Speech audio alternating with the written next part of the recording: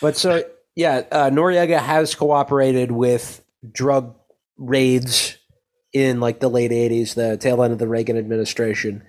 Um, and but this is really bad for the Panamanian economy because there's a lot of money laundering. And the investigation shows that like this is, hand in glove with the government. So he becomes,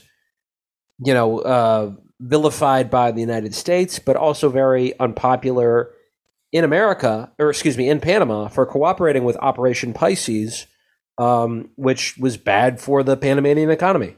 So he's getting it from two sides, and the Reagan administration tries to make a deal with him in 1988. So they'll say we'll let you off the hook if we can expand military presence in Panama, and he says no, for whatever reason. So they ended up charging him, and then by the time the elections happen, it kind of seems like this is somewhat conspiratorial, but I feel like they let him launch the coup. Basically, they let him do the January 6th thing because if they had wanted to, the U.S. could have intervened because they have a base there. And they already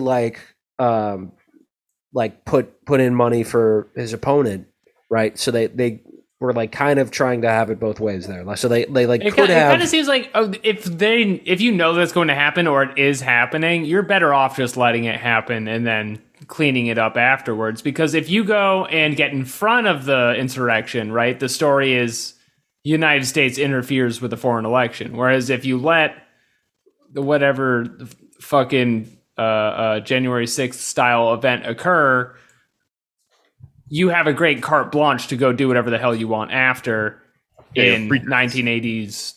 Yes. And this is the key thing here, because in Panama, there is the Panamanian Defense Force, also known as the PDF. Where easy to open, right? The U.S. has been establishing computer humor. Yeah, you can't write it. It's good for printing out. Oh, this is hot. This is a hot riff. You're gonna need an acrobat to get away from this force. Well, George H.W. Bush, who's president at the time, of course, is a techno twit. He doesn't understand checkout counters, and so he's asking, "How do I open PDF?" Yes. Whoa, it's a mashup. So they've been establishing contacts in the PDF, and the U.S. leads them along, and they say to them, "Hey, why don't you,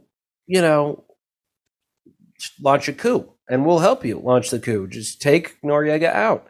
And so they have this plan. And the U.S. is supposed to block off all the streets in the area for the PDF generals to go and arrest Noriega. And they don't. And they let other factions of the PDF come in and prevent him from being overthrown. So there's a brief period where people are like, what the fuck? What's the deal with that? And I think it's a pretty clear... another pretense, right? They want to heighten tensions, and they also, and this is why they weren't, more helpful with the election, and they didn't prevent the January 6th thing, the dignity forces, is because they want to completely get rid of the PDF. They want to demolish it entirely and have Panama start from scratch because they don't like how off the reservation Noriega has gotten, so they need a clean slate. Do you think, in your opinion, that this is all part of a wild gambit to get the canal back? It's possible. At this point, I think there are concerns. Although people are talking about it in the U.S., like we should just postpone it. And then there's some pushback on that from other establishment media people who are like, well, if we do that, then that'll just give Noriega an excuse to centralize more power. So the key thing here eventually becomes overthrowing Noriega and launching an invasion. And to do that, you need the help of the media. And this is a great passage from friend of the show, Bob Perry's book, Fooling America. The late, great Bob Perry, who, as some listeners know, was a friend of my family, actually. That's right. A lot of people know that. Yeah, I want to post. My mom sent me pictures of his Halloween parties in '96, and she didn't want me to post them because she thought it would be selfish. Too much. Yeah, and I'm really tempted to do it, but I guess she said Bob wouldn't. She's trying to hide Bob Perry's great Halloween parties from our listeners. Bob Perry so canceled fun. for insensitive Urkel Halloween costume from the 90s. Later commented, "Did I do that?" He and I were both Bob Dole the same year once. Oh, what are the odds? I think I was Bob Dole that year too.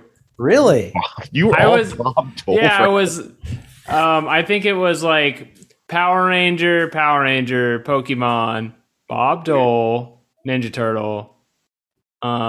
This was 2002. You're like a little kid, Bob Dole. That's pretty funny.